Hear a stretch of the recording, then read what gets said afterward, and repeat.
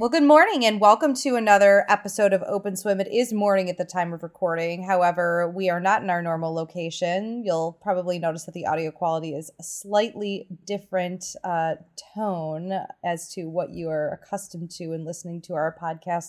We have taken Shark and Minnow on the road.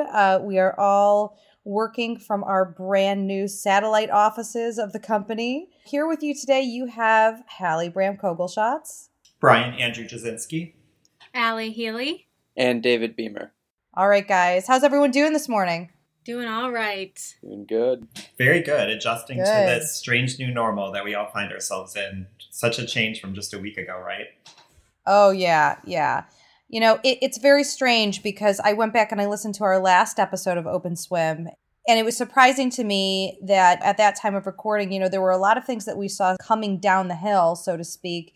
But if you would have asked me at that time, could I have seen what had happened so quickly in the next few weeks, I would have never been able to see this coming. I think a lot of us are just incomplete. I don't think shock is too extreme of a word as far as how quickly things have gone from relatively normal in the U.S. to today, where we wake up to the news that California is under a shelter in place at the threat of over 50% of their population potentially being susceptible to contracting COVID-19. We are really living in a strange time, certainly. You know, we, at the time of recording, hopefully all of you at home listening are safe and healthy and your loved ones are safe and healthy. You know, that's really the most important part at the moment. But for business, our last episode was actually titled An Economy in Quarantine. And I think that's really the reality that we're living in right now. You know, there are many businesses that, unfortunately, for the time being, have all but shuttered their doors and are trying to keep going. Of those businesses, certainly service industry is most susceptible. And so to our friends out there listening in food and beverage, in retail, we are thinking of you. We are hoping that this will be something that moves behind us as quickly as possible so that people can return to the lives that they knew before this time. So in the meantime, we do see that not all business activity has ceased, and certainly there are businesses that are continuing to do business, maybe not in their normal fashion, although some, I was reading this morning, even despite the regulations that have been put in place in California, all California ports remain open. So there is, for whatever can be shipped in, they're deeming port workers, truck drivers, those that help with loading and unloading, they're deeming those essential employees. And so business is continuing to move at a very different pace, but business is still continuing to move. So in the meantime, whether your business is actively a participant in the economy at this moment, or if you're just thinking about ways in which you can be properly communicating as we ramp back up to go back into the workforce, which again, we don't really know when that will happen, you know, for many workers here in the United States and elsewhere, but it will happen. It's just a matter of time, and communication can't cease. We're seeing a lot of different models presented as far as how do you keep that communication going. And I know, David, you've been thinking about PR guidelines and best practices and what we're seeing, and maybe some things that aren't working so well as well. Would you like to talk to us a little bit about your thoughts there? Absolutely, Hallie. So from a PR perspective, we're answering the question of how we can be sensitive to the people that are hurting in this time and how we can respond to COVID-19. The ultimate goal is to manage this crisis and be a guiding beacon, not just a voice among many. Sometimes, you know, we use the terminology to be the pulse, not impulsive. And so we've gotten a lot of questions about formulating a response to this crisis and if it's necessary. And there's a lot of research that backs that the not responsiveness and not responding to crisis will actually have an inverse effect. So it's critical that we form a response in a substantial way. So I'll be walking through some tips on how we can do that. When I started doing research on this, I immediately thought back to my strategic communications professor, Dr. Carson Wagner, and he kind of spearheaded the research efforts at my school. And one experiment that I keep thinking of throughout this crisis. For our listeners at home, do you want to talk a little bit about your school and where you went? Just kind of geolocate things?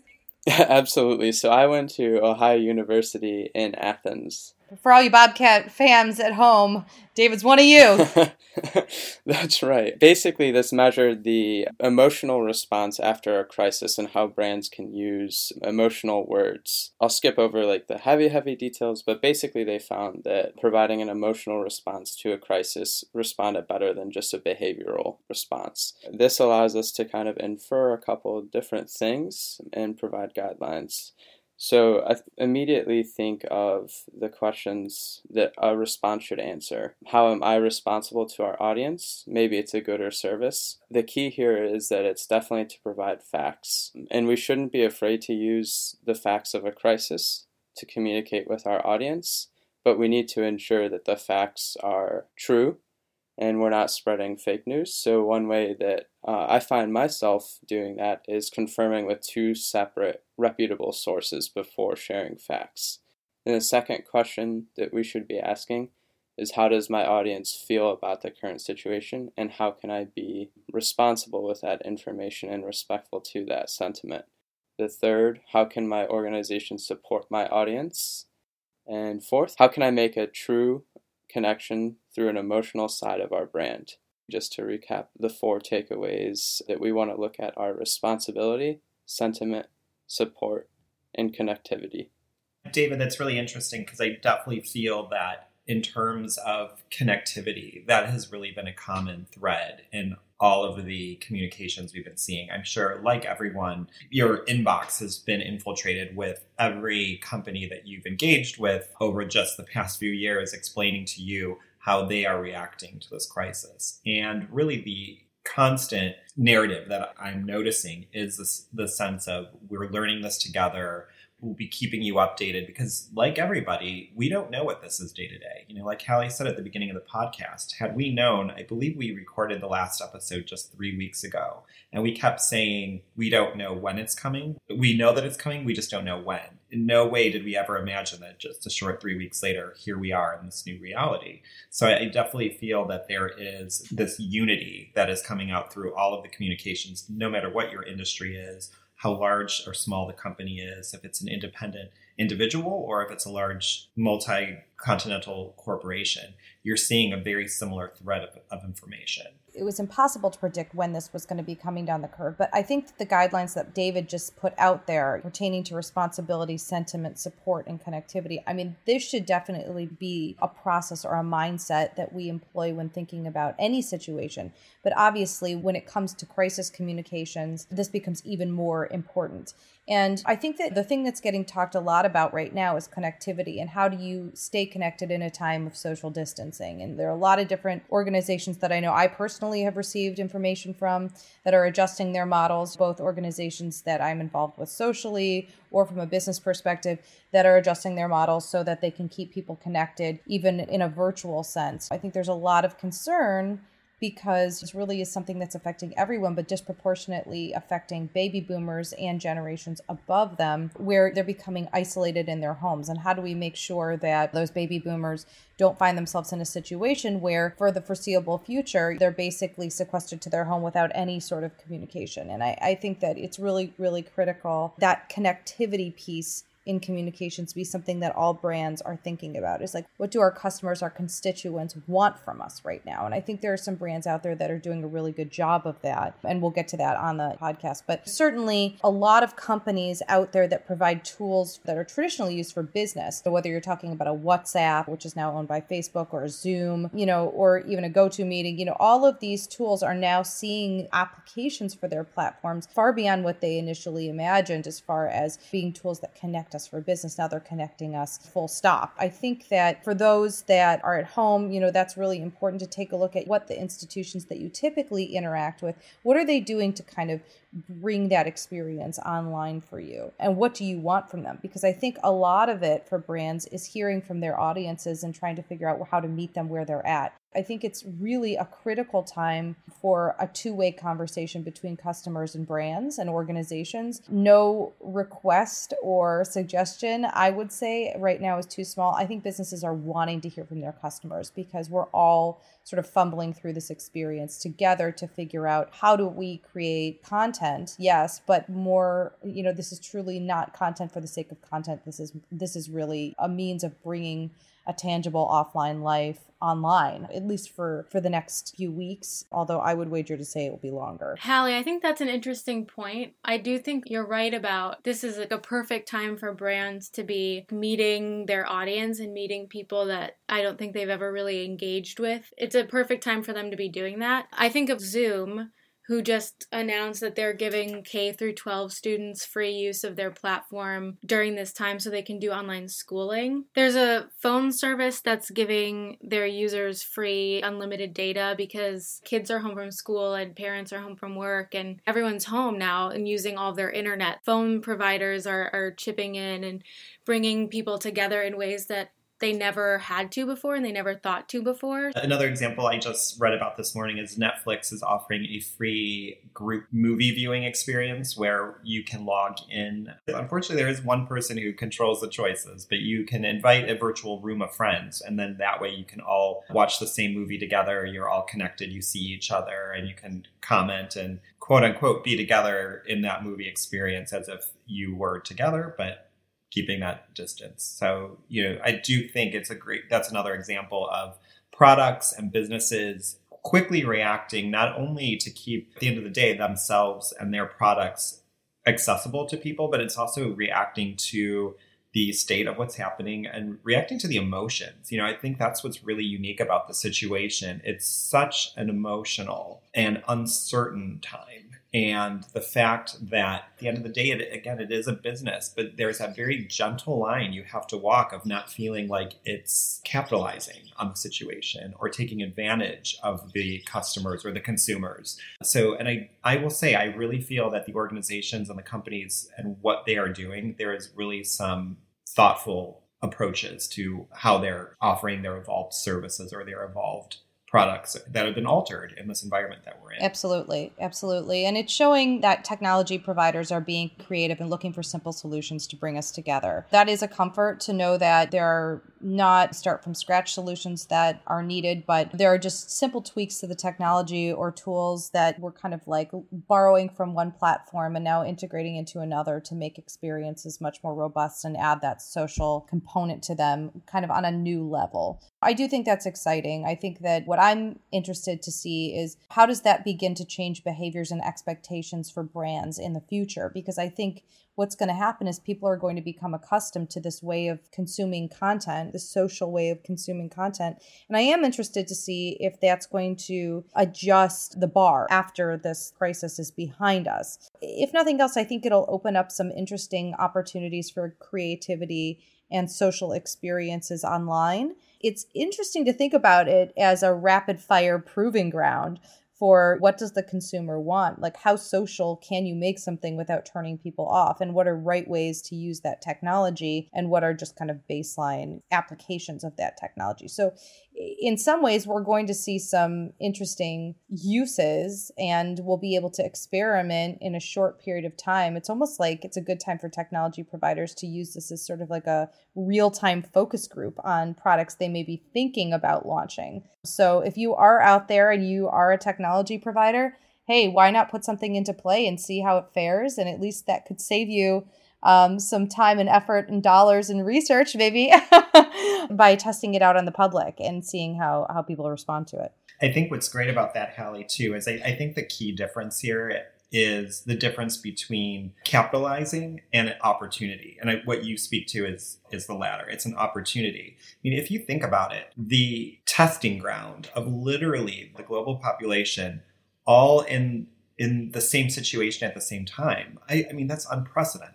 And the fact that everybody is going through these same reactions and affected by this single thing. I mean, I honestly can't think of anything else like this, where there is really an opportunity there. It almost reminds me too, I'm sure everybody has been seeing the stories, like when else would we have had the opportunity where people are quarantined, businesses and basically emissions from vehicles and factories have been stopped on a dime. And we're all beginning now to read how quickly, just in these few months, the earth is correcting itself. I'm sure you've seen the photos of the canals and the rivers in Italy that are suddenly crystal clear, and you could see fish and seaweed to the bottom where just weeks ago you couldn't. Suddenly, when that traffic has stopped, the reaction that these natural resources are having are incredible. A 25% drop in China's carbon dioxide emissions just from 4 weeks beginning in late January compared to last year. 25%. Christopher Jones is a developer of what's called the Cool Climate Network. And it's a consortium through the University of California. And Hallie, this what you said earlier about can we ever go back in terms of the way that technology is consumed or presented? I feel the same way that this quote can apply to that. He said, if we can think about how to prepare for climate change like a pandemic, maybe there will be a positive outcome to all of this. We can help prevent crises in the future if we're prepared. I think there are some big picture lessons here that could be very useful. And I think that applies to many things, even beyond the preparation of the pandemic. It's the way that we're thinking, it's the way that we're processing, and it's the way that we're consuming information, technology, and messaging as a whole. I feel in this world that we've been talking about over and over how divisive it's become. How strange and oddly poetic is it that it took something like this to bring us back to this place of humanity? Absolutely. That's what we're seeing rising from this. And I'm hoping that it's something that does continue as we begin to emerge from and learn more about how we are going to come to the other side of this situation. Absolutely. We shouldn't depart too far from this point about climate change before we talk about this a little bit. I've been really thinking about this a lot the last few days. You know, obviously this is a topic that I'm really passionate about, and I feel like it's a good time for people to be examining their behaviors because, hey, we all have more time. I see a lot of people on social media saying, oh, I'm cleaning out my house, or I'm straightening up, I'm doing this thing, I'm getting involved in a new project. Well, maybe one of those new projects might be thinking a little bit about how you're going to take what you learned during this time and reduce your impact on the earth. I think there's a lot of things that can be done very easily without too much adjustment, but it just takes a little bit of time of getting set up. And so while you have the time, think about how can you reduce plastic in your kitchen? Have you thought about, I know this is a big ask for some people, but have you thought about composting? Have you thought about planting a garden? Something small. I know there are a lot of people right now that are not working and they have children to take care of because the schools are closed. It's a really good time to be thinking about what kinds of activities can you be doing, but also what kinds of activities can you be doing together with those children that also model behaviors that are hopefully things that we can adopt as a best practice for our world. Again, greening your life is something that while you have the time, there's my little PSA. I think it's time that everybody make that a part of what they accomplish during this quarantine, if possible. But I know that that's obviously a luxury. And there are a lot of people out there that are thinking, okay, that's great, but I'm most concerned about like, how do I pay my rent next month? And that obviously, that's not as easy of a fix. Early in my career, I experienced a layoff. It's hard. It's hard. You're trying to obviously look for work. You're trying to think about what comes next. But I also think it's so important to balance your days with something that takes care of your mindset. You can't spend all day, every day thinking about negative things. It will put you in a place that's not very productive or good for you. So I think if you can incorporate things that allow you to work with your hands, allow you to do something productive, it'll make you much more resilient in weathering the situation for as long as it may last, which again, we just don't know at this point. And I think what you were speaking of is taking this time to reassess how perhaps your impact on the earth. Everybody has been seeing, there's a slew of countless memes and tweets and things that are being shared on social media that speak to various things amidst the situation that we're in. I saw one, and again, though lighthearted, it really gave me pause. And it speaks to what you just said, Hallie. It said, perhaps the earth is telling us all to go to our rooms and think about what we've done. That to me, though initially it's funny, it's so true. It's almost like this time out for, again, the globe. And it's like, okay, we need to rethink what's happening. And speaking to what we just said about in this very short time span, how quickly things are already changing, it really gives you pause. And it's just so striking. And I think that's the gift that we're getting out of this is there's a little bit more time to think about your impact, think about how you approach your day-to-day. And that is what I'm hoping will continue, again, when we are on that other side. That we don't just simply go, okay, it's done now. I mean, there's no way that we can. A friend of mine was saying, it sounds dramatic, but it's very true. You think of generations before us, the greatest generation. They would talk about life before World War II and after. Baby boomer generation, before Vietnam and after. And I've truly believe that this is the defining moment of we will now look at our lives as before Corona and post-Corona. Because there's no way that you can go back to that same thinking when this has really been a moment of this is real. What this situation is doing is giving everybody pause to really think through what it is that they can do to make a difference and not go back to things that they've been perhaps wanting to work on. And now you have the moment to do so. The other piece of that is it's not just for some esoteric reason, because I understand as much as I would like to believe that everybody is really like having these deep moments of self-reflection while they have the time to do it. I know that that's not the reality. They may not be there for a multitude of reasons, but here's the reality. I think that there are a lot of decisions that people have to make in times of recession, in times of depression, in times of wartime that are not made out of some want to change the world. They're made out of necessity. And so I do think that at this point, there are going to be a lot of people out there that are going to have to make tough choices, but those tough choices may have the ability to also create a future that is more positive. For example, I hate to talk about negative things, but there may be people out there that realize, okay, we can't really make 2 car payments and we're going to go down to 1 car. Well, maybe that means that one of them starts taking public transportation in the future. And maybe this is something that leads to a movement that actually changes the way that we interact with places and kind of leverage point A to point B. And so there are potential positive outcomes that come out of every situation. And I think at Sharkamino, we're always looking for opportunities. We're always looking for like, how can this be something that when we emerge from this, and we all start to heal, what are the potential outcomes, positive, negative, and otherwise? Again, when we start to think about implications, those are some of the things that certainly are possibilities if people want them or if people need them. We're very lucky in the area we all live in Northeast Ohio, that we have a pretty robust public transportation system. There are opportunities for people to certainly take advantage of things like that, the infrastructure. Obviously, not every place in the country is able to do that. But situations like that, okay, so what else can people do to potentially improve their bottom line out of necessity and also impact a brighter future for everybody? I guess all of that remains to be seen as people start to adjust. But these are all things that, again, we're thinking about. One thing I think is really interesting and something I've been trying to pay more attention to is how brands like Netflix and brands that are traditionally maybe more isolating or maybe not something you would do as a group are kind of finding ways to bring people together in this time. And this kind of goes with what we were just talking about, in that we're all trying to find a positive outcome from this situation. We're trying to find the positives that can come out of this situation. And I hope one of those things, and that's why I'm kind of looking toward brands that are finding ways to engage the community. I'm hoping that one of those positives is brands and businesses and companies are starting to think of the people that are using them first. And that's something I'm seeing a lot more, and I think something that we're all seeing is we're kind of being forced to think about the people in our communities first. And it's been good to see communities like cities and big brands that are normally thinking about the bottom line first. And I'm sure there's still a bit of that going on, but it's been good to see people thinking about others. That's something that's really important.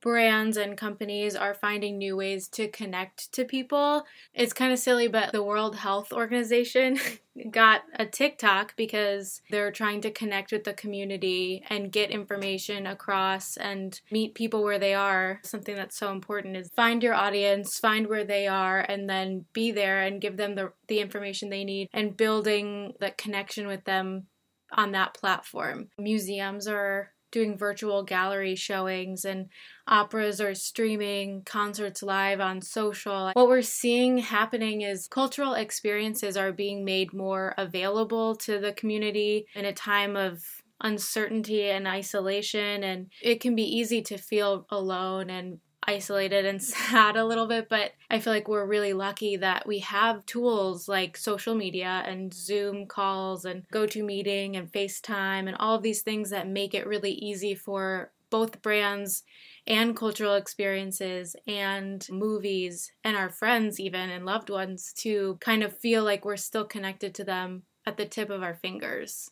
Right. Allie, you had shared there's local services through cities here in Cleveland where we live that are making sure that they are doing everything they can to speak to those smaller businesses that are, as we said earlier, affected, in particular retail as well as the hospitality industry, where a lot of them may not emerge on the other side of this because it is such a detrimental situation, the fact that they are not open, just even despite the fact they're able to offer takeout, that is such a hit to their daily business and their daily bottom line. I have been already seeing commercials for much larger brands, automobile brands in particular, that their ads are being put out there. And so they're continuing advertising, but the message is no longer about the features of the vehicle. It's more about, we're here for you. Here we are in just a week, we're already seeing a shift in that messaging. So that's definitely something that I think is happening.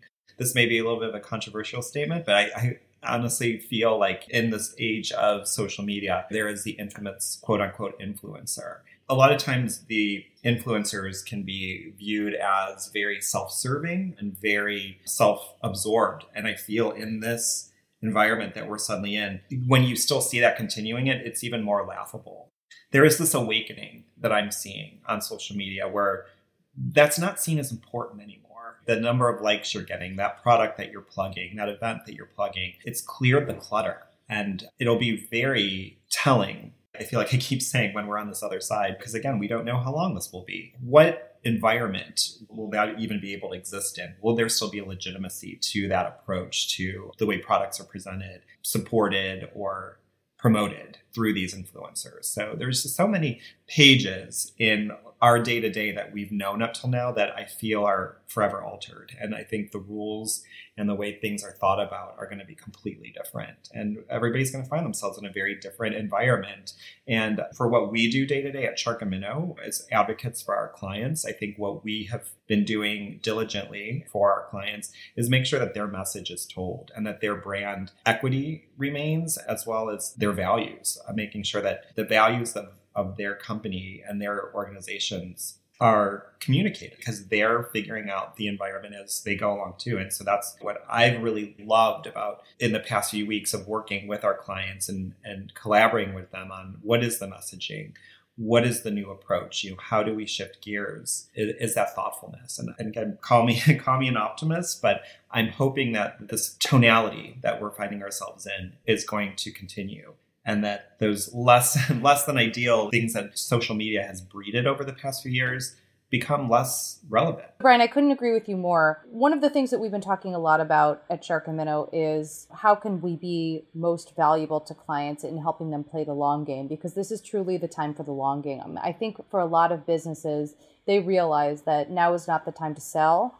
Now is not the time to be pushing a product. I'm seeing a lot of emails in my inbox from retailers that are completely tone deaf. Or the alternate, which is they're just slashing prices. I got an email this morning, slashing prices 25%, slashing prices 50%. It's scary as a consumer to see that. It's scary as a retailer to have to do that. For us, that's why we always say that we have a consultative practice. That's what we do. With every client that we work with, that is the most important piece of what we can do for them, is not just produce the tactics that we're contracted to produce, but also be thinking about when markets shift. And that can be minor shifts, which is why we're always keeping our fingers on the pulse of how markets are changing. Or it can be major shifts like this, which nobody can fully predict, although we saw some things that were making us concerned, obviously, as soon as the last few months. We had been reading trades saying that there could be a recession in 2020 anyhow. And so I think that we've been having conversations like these with clients for a very long time and keeping them as prepared as we can. And then thinking about in times like this, when there's a major right turn, how can you be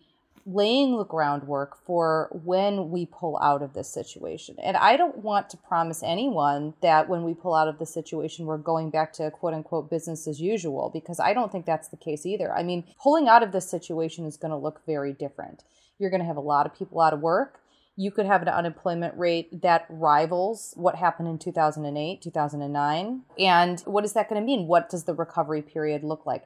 How can you adapt your business or organization to be able to meet customers, meet users where they're at? How can you serve them? How can you become more of an asset to them? And how can you create new revenue streams? I think that's a big thing. It is maybe what you are selling right now needs to adjust or be packaged in a different way to be able to be competitive in the next 6 to 12 months. And so these are all the conversations that we've been having with clients, and we have reached out to all of our clients to make sure that they know that we are here for things like virtual brainstorming and virtual whiteboard sessions and all of that. That consultative piece is a really important piece of what we're doing to be there for them, and to not just be there for them in an emotional sense, but make sure that they can come out of this and emerge from this process stronger than ever. And to the best of our ability, we're supporting those efforts. It is a very uncertain time, but there's also a lot that can be done to play that long game, to use this as a time for planning, to use this as a time also, we've talked to a lot of clients about what tactically should be done during this time. And a big thing for us is check off those boxes of those projects that have been on the back burner. It's a good time for clients to be taking advantage of their agencies while agencies are a bit slower, as certain projects have been put on hold, and get those things done. I do think that's something that clients can be taking advantage of with their vendor partners. What can we do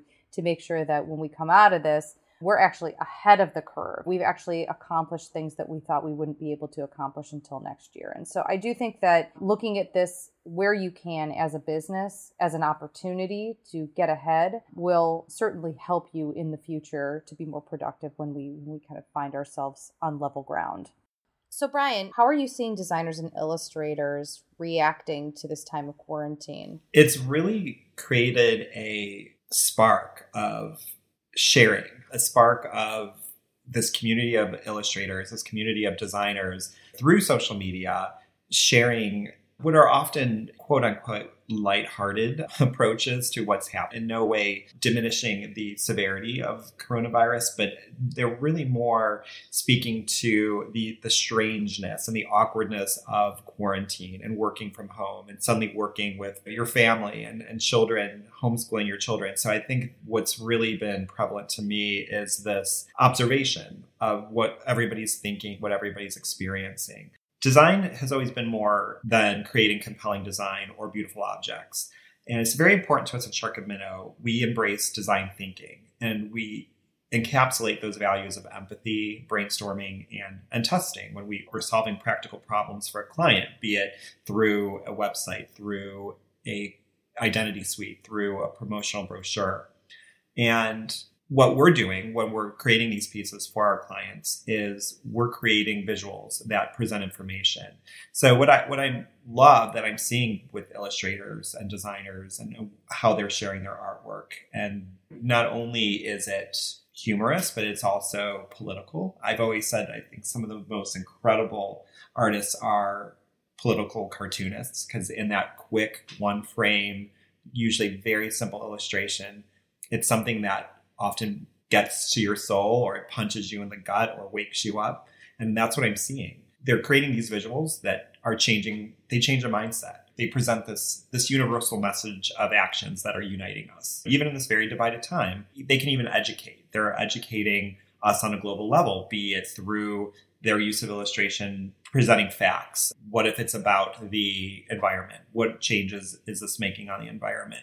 What are the stats that are out there? What are the most current actions one can take? So there's different pockets that I'm seeing. There's that humor, there's that reflectiveness, there's that thoughtfulness, and there's that sharing of information. And there's a really interesting rise in this communication. I'm sure everybody has seen it's what's created by artist Juan Del Con and Valentina Izaguirre. And it's the whole idea of the safety matches and how by isolating yourself, how you stop the spread of the fire. It's like a political cartoon. It's that simple, striking image that gets you, and it wakes you up and shakes you up. My friend Rob Wilson in New York City, he's been doing this incredible series of what it's like to work in isolation in these days that we find ourselves in, and how New Yorkers are reacting to it and continuing that quote unquote New York lifestyle within these new restraints.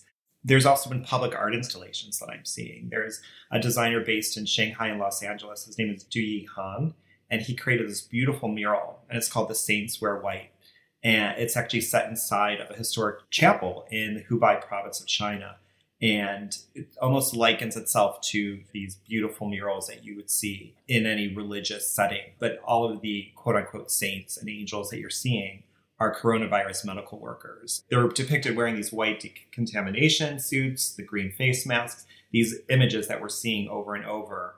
And it speaks to the idea of these are the people on the front line. 1,700 healthcare workers that have lost their lives in fighting this virus and treating those who have the virus. There's that range of emotions, those range of reactions that I'm seeing illustrators and designers and artists putting out there. Personally, I'm really intrigued by this Japanese legend that, anybody who's out there who's, into mythology, and I think this will be something you'll find really interesting. There's a Japanese legend dating back to the 1800s that's been actually resurfacing across social media because of its tie to staving off epidemics. So in Japanese folklore, there is what's called the yokai, and they are a class of supernatural monsters, spirits, demons, and one of them is called the Amabi, and it's a legendary Japanese mermaid or merman. It has 3 legs and it emerges from the sea, and it prophesizes either an abundant harvest or an epidemic. So the fact that all of these illustrators are creating modern day versions of the Amabi, and through the mythical tale that states that this creature emerges from the sea to tell the prophecies of these harvests or the potential destruction from disease, here we are in an epidemic. And the legend states that the people are supposed to draw the Amabi and share it with everybody who's ill. So through that creation of that illustration and that depiction of your vision of this folklore and of this creature, you are giving them healing. So on many levels, we're coming back to that idea of community and sharing, and in some way doing what you can do to bring a lift to people in this time. So I think it's fascinating. So here we are, like going way back to a process or a story from the 1800s, and here we are in this digital age, and that's what we've gone back to sharing.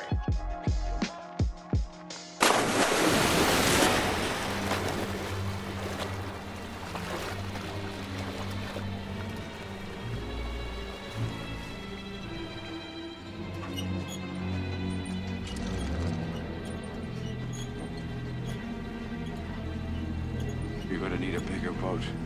Earlier in the conversation, we spoke to organizations and how they're stepping up to help the greater good. And this episode, My Bigger Boat, goes to companies like LVMH. They are the company that produce fragrances, notably for Christian Dior, who have used their factories and their access to purified water, ethanol, and glycerin, which are those 3 main ingredients that are needed to make hand sanitizer, as well as distilleries across the country that are using the high-proof alcohol they use in their products to also make hand sanitizer.